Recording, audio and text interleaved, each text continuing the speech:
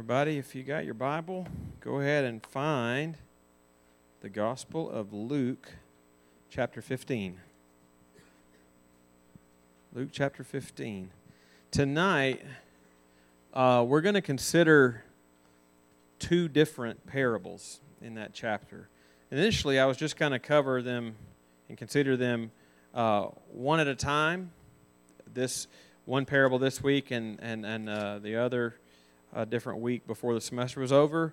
But Jesus told them successively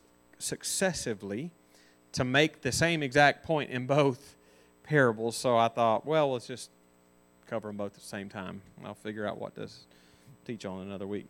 But we find those two parables in chapter 15. We've already been in this chapter one week when we studied the parable of the prodigal son, which is the entire second half of the chapter. We did that several weeks ago.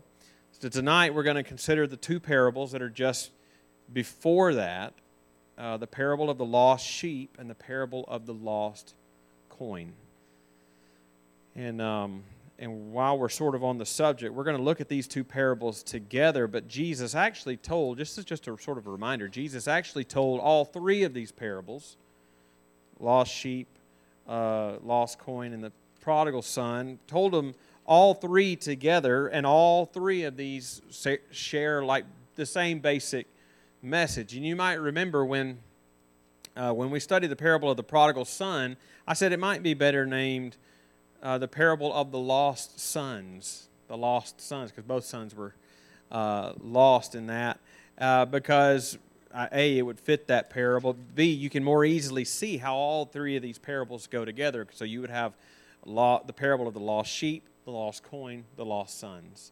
But here we are, and we've already studied the third of the trilogy of parables. Tonight we're going to consider the first two. And we've seen enough of these parables now to know that Jesus, and I've said it enough, to know that Jesus told each of these parables to teach us about His kingdom. What life in His kingdom is like, for all different angles. How to enter His kingdom, what is life in the kingdom, what's the end of the kingdom going to look like, and Lord over the kingdom, the worth of the kingdom. I mean, it's all about the kingdom, we've seen so many parables literally begin with this formulaic introduction. The kingdom of heaven is like, or the kingdom of heaven may be compared to. And we've seen that enough to know and be confident that even when you come across parables that don't begin with that kind of formulaic, literal introduction, kingdom of heaven is like this, we still know that Jesus is in these parables doing just that, describing for us and teaching us about life and reality in His kingdom. And I think He's certainly doing that here. But perhaps it doesn't begin with that formulaic introduction because, if you're familiar with these passages, the imagery doesn't really lend itself to kingdom kind of language, because the imagery is sheep with a shepherd and a lady with a lost coin, so it doesn't really fit kingdom imagery. But so if I were going to say the emphasis of these two parables that they give us, if strictly, it would be something like, be describing for us the shepherd of the kingdom, but that's kind of mixing metaphors. Kingdoms don't have necessarily shepherds over them, so I'll match the metaphors and just say that the emphasis it's giving us tonight in these two is an emphasis on the Lord of the kingdom, the Lord of the kingdom, So let's read the passage, read the two parables, and I'm going to try to set some context that is provided for them here. And then we'll dive into them. So Luke 15, the first two parables, verses 1 through 10. Now, the tax collectors and sinners were all drawing near to hear him.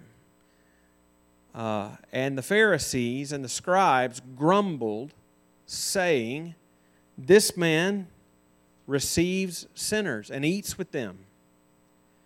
So he told them this parable. "What man of you, having 100 sheep, if he has lost one of them, does not leave the 99 in the open country and go after the one that is lost until he finds it? And when he's found it, he lays it on his shoulders, rejoicing. And when he comes home, he calls together his friends and his neighbors, saying to them, "Rejoice with me, for I have found my sheep that was lost." And just so, I tell you, there will be more joy in heaven over one sinner who repents than over 99 righteous persons who need no repentance. And that's obviously tongue-in-cheek, by the way, based on how the passage begins. Verse 8, "Or what woman, having 10 silver coins, if she loses one coin, does not light a lamp and sweep the house and seek diligently until she finds it? And when she has found it, she calls together her friends and her neighbors, saying, 'Rejoice with me, for I have found the coin that I had lost.' Just so, I tell you, there is joy before the angels of God over one sinner who repents." Let's pray. Lord, what we just read is from the mouth of our Lord Jesus Christ. It is His holy, inspired, inerrant, infallible, sufficient, clear, authoritative, and necessary word. And Lord, it is our delight to be able to study these parables. These are some of the most important stories that have ever been told in any language in the history of the world. They tell about eternal things. So help us, Lord, not to take them lightly.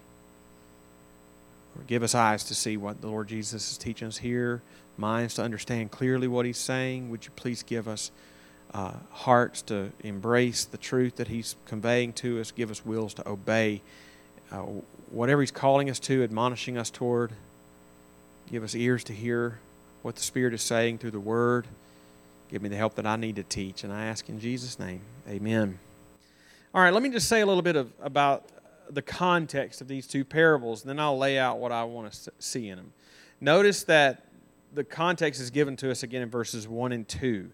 Now, the tax collectors and sinners were all drawing near to Him, and the Pharisees and the scribes grumbled, saying, "This man receives sinners and eats with them." Now, if you're a regular reader of the Gospels, you aren't surprised at what those two verses tell us. Pharisees and scribes grumbling and all that sort of stuff. But let's think about them for just a bit, because I think they give us a fuller picture of why Jesus told the parables that we just read. I think if you could read those two parables apart from those two verses, you might be able to clearly see what Jesus is trying to say. But with those first two verses, I think you see another layer to it.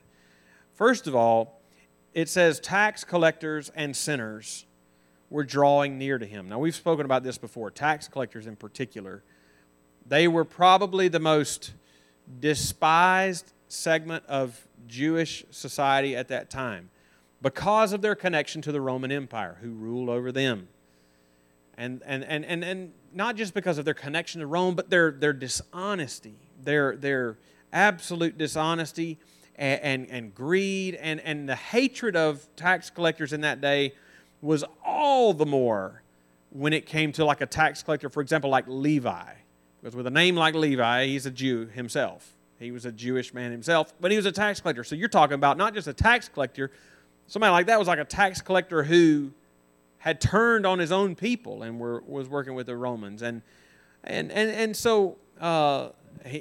But tax collectors here are lumped into with sinners, and sinners may just be a reference to Gentiles, who of course were sinners like everybody else. But tax collectors in the Gospels are here linked with sinners. In other places, tax collectors are linked with prostitutes. I mean, they were just lowest of the low. Nobody liked them. Everybody would have tried to avoid a tax collector like the plague, because anytime you became near to one, especially if they're sitting in their tax booth, you were afraid that they would, hey, you owe, and you would never know what they were going to say you owed, and you know that whatever they said was not really what you owed. You wouldn't be sure, do you really owe any of it? But you had no recourse. You know that even if you did owe some taxes, they're going to tell you more than what you actually owe because they want to line their own pockets with. I mean, this is there's nothing you could do about it. And for a normal person, it might mean the difference between bread or no bread at home. These were the ones who were drawing near to Jesus, right? Why? Well, maybe he's the only one who would draw near to them. And no doubt he did, especially when the scribes and the Pharisees here note in verse 2 that they don't just draw near to him, but he receives them. He eats with them. And they grumble about that. But it's not as if Jesus did this with tax collectors and sinners, but he didn't do it with them. I mean, if you look back at the chapter before this, in chapter 14, and you'll find Jesus in the very first verses of chapter 14. Jesus, where is he eating? He's eating in the home of one of the Pharisees. But there was always an edge there. In that chapter, in chapter 14, Jesus, in the home of that Pharisee, was testing them by healing a man in their very presence on the Sabbath. And they started harboring bitterness against Jesus, and that bitterness spills over into chapter 15. They don't note that in our passage they don't fault the tax collectors and the sinners for coming to him. They fault Jesus for receiving them, eating with them, teaching them, and it's in response to their grumbling that Jesus tells these parables. And it's interesting, because the first parable that he tells is a parable about a shepherd and his sheep. And I certainly do not think that that's coincidental. Considering who Jesus is talking to, Pharisees who knew their Bible, scribes who copied the Bible, they knew their Bible. And I don't have any doubt when he started telling this first parable that Ezekiel chapter 34 was in the background, and they knew it. If you don't mind, if you want to, you could hold your place here and find the Old Testament book of Ezekiel chapter 34. And I'll try to show you quickly what I mean. We won't stay here long. You know, most famously, in Psalm 23 declares that the Lord God is the great shepherd over the people. But God had also commanded, even in the Old Testament, priests and scribes and teachers of the law to be under shepherds, under his being the great shepherd. They would be his under shepherds to shepherd the people of God, to care for them spiritually. That by the way, that image of shepherd, that is still the image behind the word pastor, right? Sometimes the word translated pastor in the New Testament is also translated shepherd.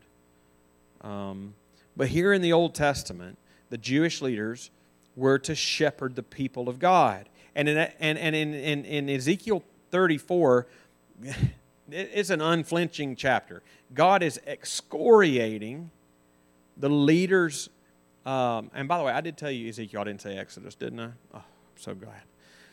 God is excoriating the leaders for not shepherding the people. If you look at the end of verse 2, for example, "Ah, shepherds of Israel, who have been feeding yourselves, should not shepherds feed the sheep?" And then most seriously, he says in verse 4, and you can see the link with our parable tonight. He tells them, "The weak you have not strengthened, the sick you have not healed, the injured you have not bound up, the strayed you have not brought back, the lost you have not sought, and with force and harshness you have ruled them." You can see how that is in the background of a parable of a lost sheep, right? Where you go and bring back a lost sheep. But that's not all of what we find in Ezekiel 34. So he's excoriating and just, like getting on to the shepherds of Israel for failing to do their jobs. But if you look down at what he says he's going to do as a result, down in verses 22 and 23, God says, because they have failed as the shepherds of Israel, here's what he's going to do. He says in verse 22 and 23, "I will rescue my flock. They shall no longer be a prey. And I will judge between sheep and sheep, and I will set up over them one shepherd." Who's that? My servant David. More on that in a minute. "And he shall feed them and be their shepherd." God himself is promising to come and be the shepherd of his people, that they were not being. And it's a prophecy of Christ to come, because clearly David was already dead and gone when Ezekiel was writing. A greater, a better David is coming, Jesus. And Jesus clearly says in John chapter 10 that He is that good shepherd. Peter would call Him the great shepherd of the sheep. And I think in these parables, you can go back to Luke 15, in these parables, Jesus is telling these scribes and Pharisees the same thing, but in story form. So what we're going to have here in these two parables, and really three if you think the parable of the prodigal son as well, it's a twofold purpose that He's telling these. One, He's telling it as an indictment against the Pharisees, as an indictment against the scribes. He's basically saying, you are still failing as a shepherd of the people of Israel, still doing what the shepherds in Ezekiel 34 did. And Ezekiel 34:10, God said, I am against you. Behold, I am against the shepherds. Jesus is saying, that's you. That's you. But these parables don't just indict the scribes and the Pharisees. They are extolling the Good Shepherd. They're extolling the Lord Jesus Christ, who came to fulfill that promise in Ezekiel 34. So if you think back to what we read, here's what I'd like us to consider about these two parables. If you're taking notes, here's what we're going to see.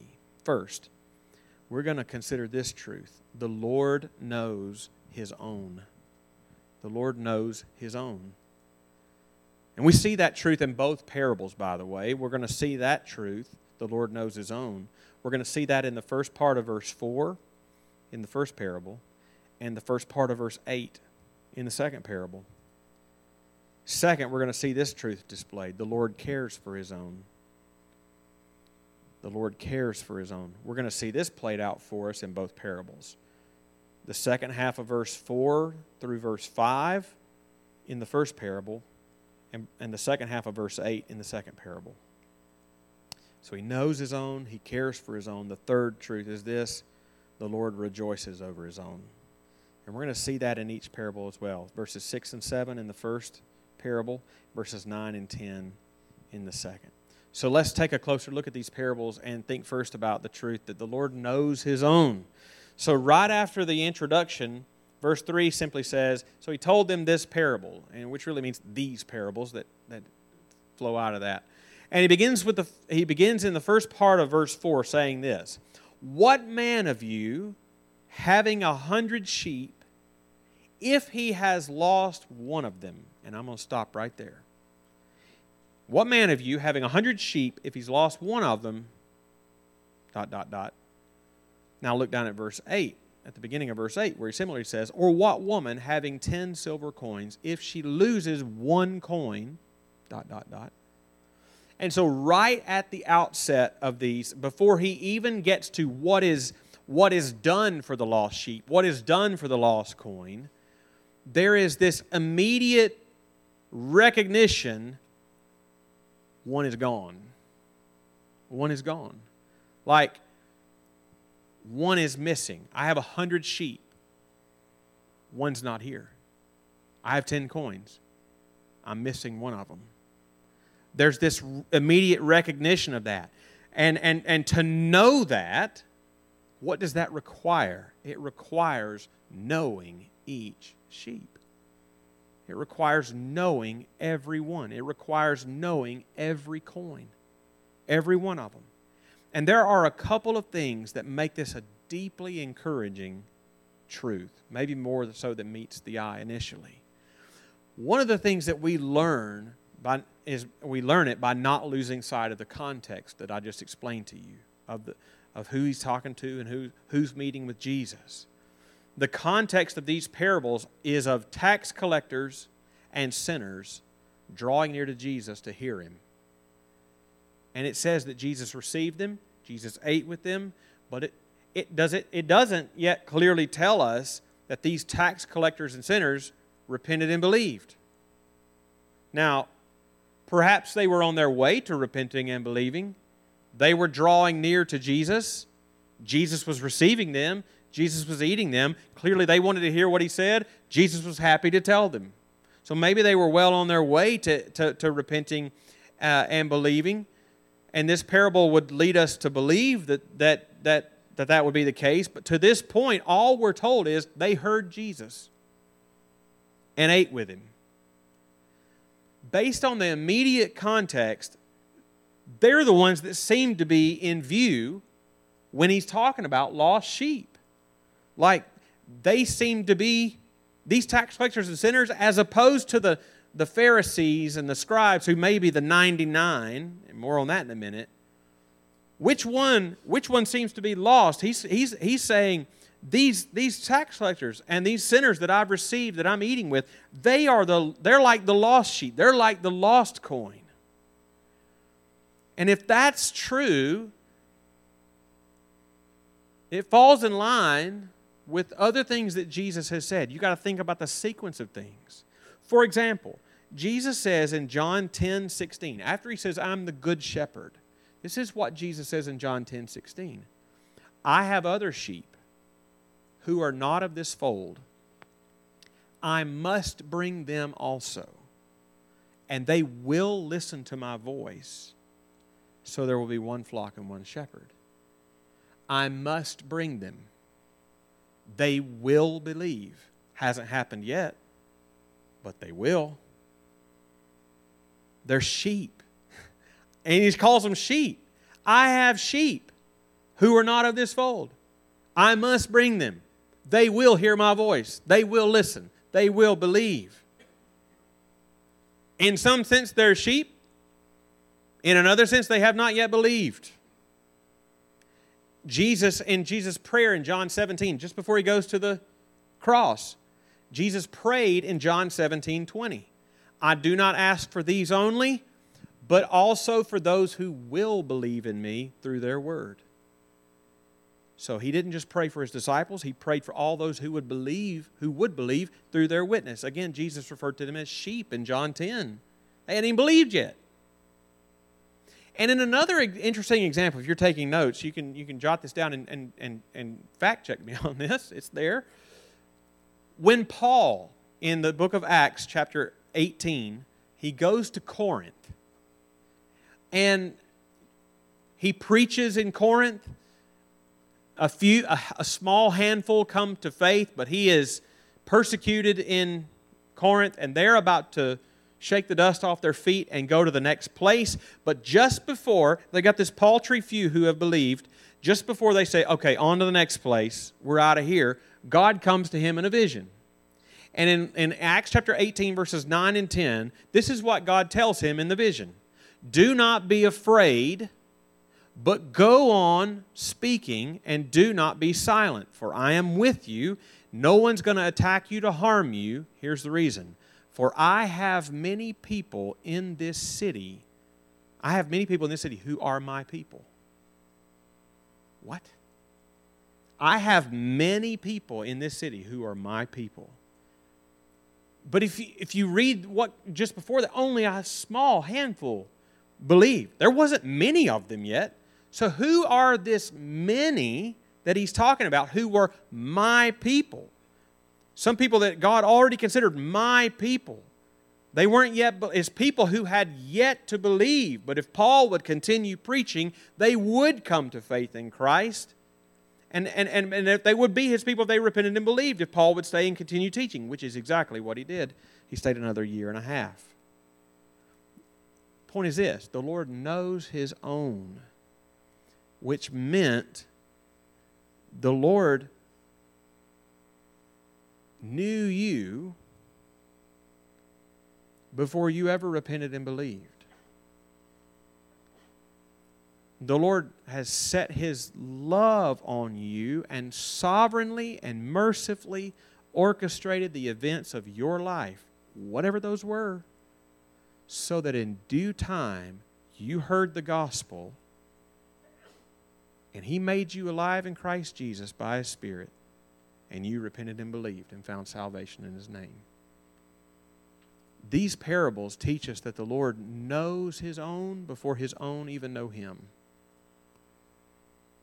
which is the most unshakable, by the way, foundation of our assurance. That's the bedrock of our Christian assurance. That it's why we believe that He will never leave us nor forsake us, because He is the one that started it in eternity past. He's going to preserve me to the end so that I persevere to the end, because He set His love on me before I even knew who He was, before I was ever born. But that's the other encouraging truth about this parable. Not just the Lord knew you in eternity past, before you ever knew Him, but that He knows you now. He knows you now. He knows when you're near. He knows when you're straying. And in the first parable, out of 100 sheep, 100 sheep, He knows when just one is going astray. And this is not just a bare knowledge, like I know the sky is blue. It's not just information. When it says the Lord knows His own, that's a covenantal knowing. It's like Psalm 1 that Psalm 1's a good one to memorize. At the end of Psalm 1, the Lord knows the way of the righteous, but the way of the wicked will perish. He knows the way of the righteous. It doesn't say He knows the way of the wicked. It just says the way of the wicked will perish. Does that mean He's unaware of the way of the wicked? No. It just says that with His people, He knows them. He knows them in such a way that moves Him to care. Which brings us to the next point, which is just that. These parables teach us not only that the Lord knows His own, but also that the Lord cares for His own. You know what happens next in each story. When the shepherd sees just one sheep go astray, or just one coin is lost, the lady with the one coin, action begins immediately. And look at the second half of verse 4, verse 5 in the first parable. Again, at the description, when one sheep is lost, it says, does He not leave the 99 in open country and go after the one that is lost until He finds it? So just stop right there for a second. I think when He says, does He not leave the 99, like I just said, I think He's sort of, again, passing swipe at the scribes and the Pharisees who thought they were righteous, right? Oh, you're not the lost ones. Oh, yeah, I'll play your game. You're the 99? Okay, right? Well, then I'm still right to leave you guys because you're okay and talk to these guys over here. I think that's what He's saying, especially when He says, again, tongue-in-cheek at the end of verse 7, oh, these righteous persons who need no repentance. Jesus is just playing along with that. Why do you have a problem with me going after tax collectors and sinners if you don't need me, right? But then the other half of that verse also is comforting. It says, does He not go after the one who is lost? That's comforting. Until He finds it. That's even more comforting. Same thing in the next parable. Woman loses a coin, and she will seek it diligently, it says in verse 8, until she finds it.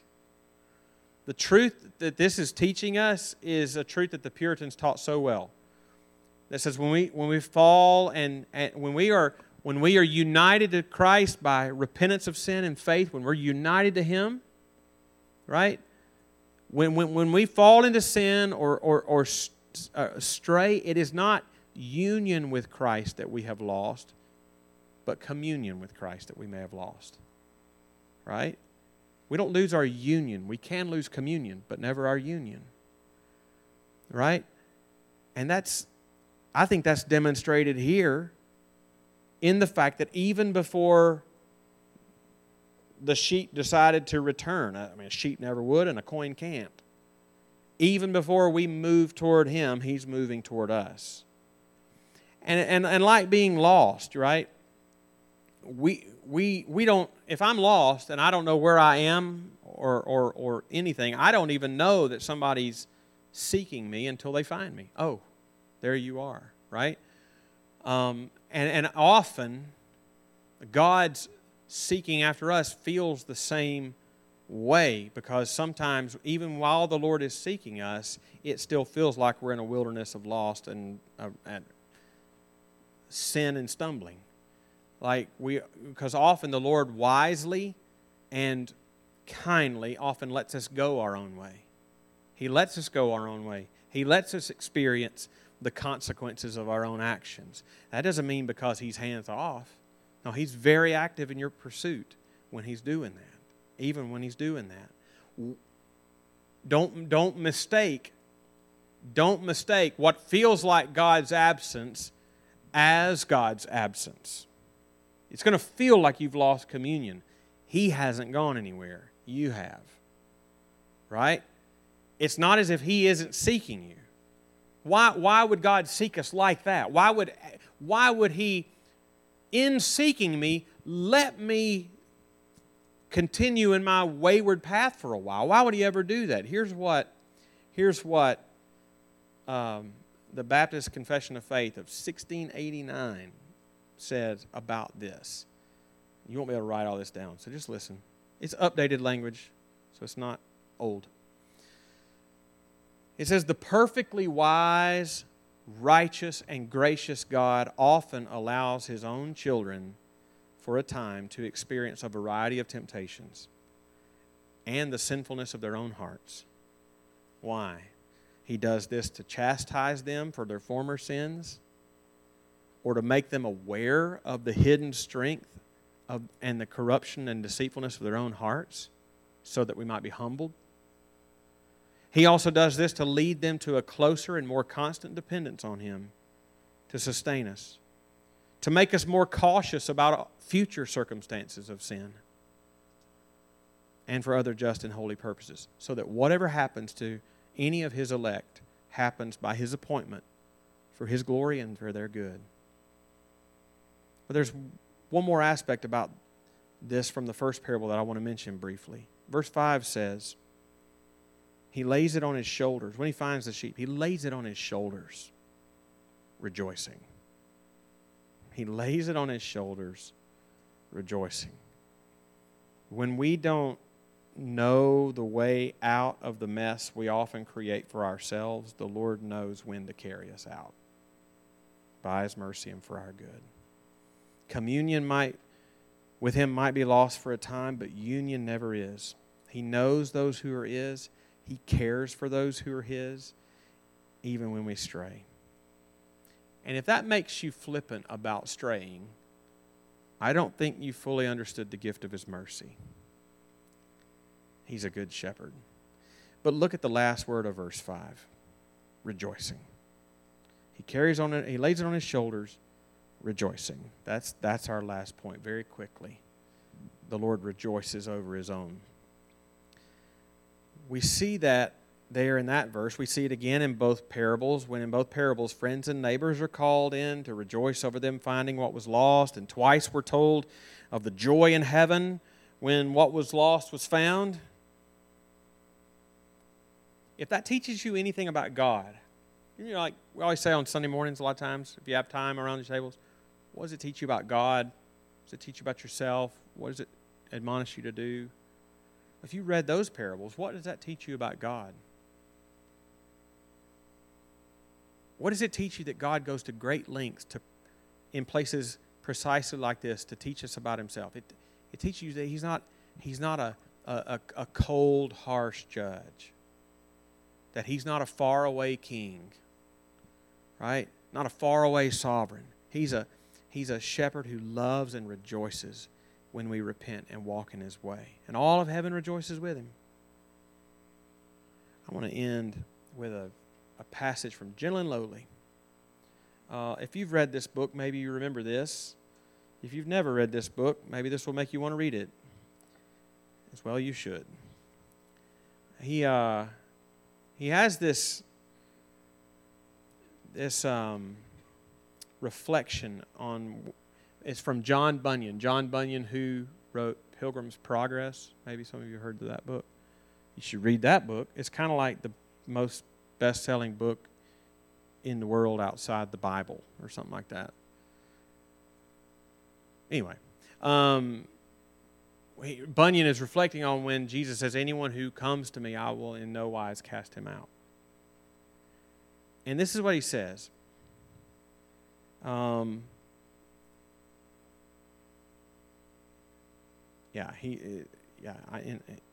that cometh to me, I will in no wise cast out. Bunyan writes, they that are coming to Jesus Christ are oftentimes heartily afraid that Jesus Christ will not receive them. This observation is implied in the text. I gather it from the largeness and the openness of the promise, I will in no wise cast out. For had there not been a proneness in us to fear casting out, Christ needed not to have waylaid our fear, as He does in this great and strange expression, in no wise. There needed not, as I may say, such a promise be invented by the wisdom of heaven and worded at such a rate as it were on purpose to dash in pieces at one blow all the objections of coming sinners, if they were not prone to admit of such objections to the discouraging of their own souls. For this word, in no wise, cuts the throat of all objections. And it was dropped by the Lord Jesus for that very end, and to help the faith that is mixed with unbelief. And it is, as it were, the sum of all promises. Neither can any objection be made upon the unworthiness that you find in yourself, that this promise will not assoil. But I am a great sinner, you say. I will in no wise cast out, says Christ. But I am an old sinner, you say. I will in no wise cast out, says Christ. But I am a hard-hearted sinner, you say. I will in no wise cast out, says Christ. But I am a backsliding sinner, say you. I will in no wise cast out, says Christ. But I have served Satan all my days, say you. I will in no wise cast out, says Christ. But I have sinned against light, say you. I will in no wise cast out, says Christ. But I have sinned against mercy, say you. I will in no wise cast out, says Christ. But I have no good thing to bring with me, say you. I will in no wise cast out, says Christ. This promise was provided to answer all objections, and does answer them. Basically, this whole bit, it's a good way to end both of these parables. So encouraging. It just reminds you, this shepherd, he carries his sheep on his shoulders. Got to be heavy. Rejoicing, though. Rejoicing. Calling friends, rejoice with me. Rejoicing in heaven. I just think it's a good reminder to you when you have doubts. The Lord does not just tolerate His own. He rejoices over them. Let's pray. Lord, thank you for this brief but good word. Lord, I thank you that you will in no wise cast us out. That when we go astray of our own accord even, you seek us out. You search us out. And even when you let us go our own way for a time, you're doing that for our own good. I'm reminded of that promise in Jeremiah 32:40, where you promise, I will never stop doing good to them. So even when it doesn't feel like you're doing good to us, you're doing good to us. Even when it feels like we are far away from you because of our own stupid and sinful rebellion, you've not given up on us. You're not merely tolerating us. You're rejoicing over us. You're seeking us out. And you're doing good to us. I pray that the knowledge of this mercy would cause us to humble ourselves and walk steadfastly in obedience. I pray in Jesus' name. Amen.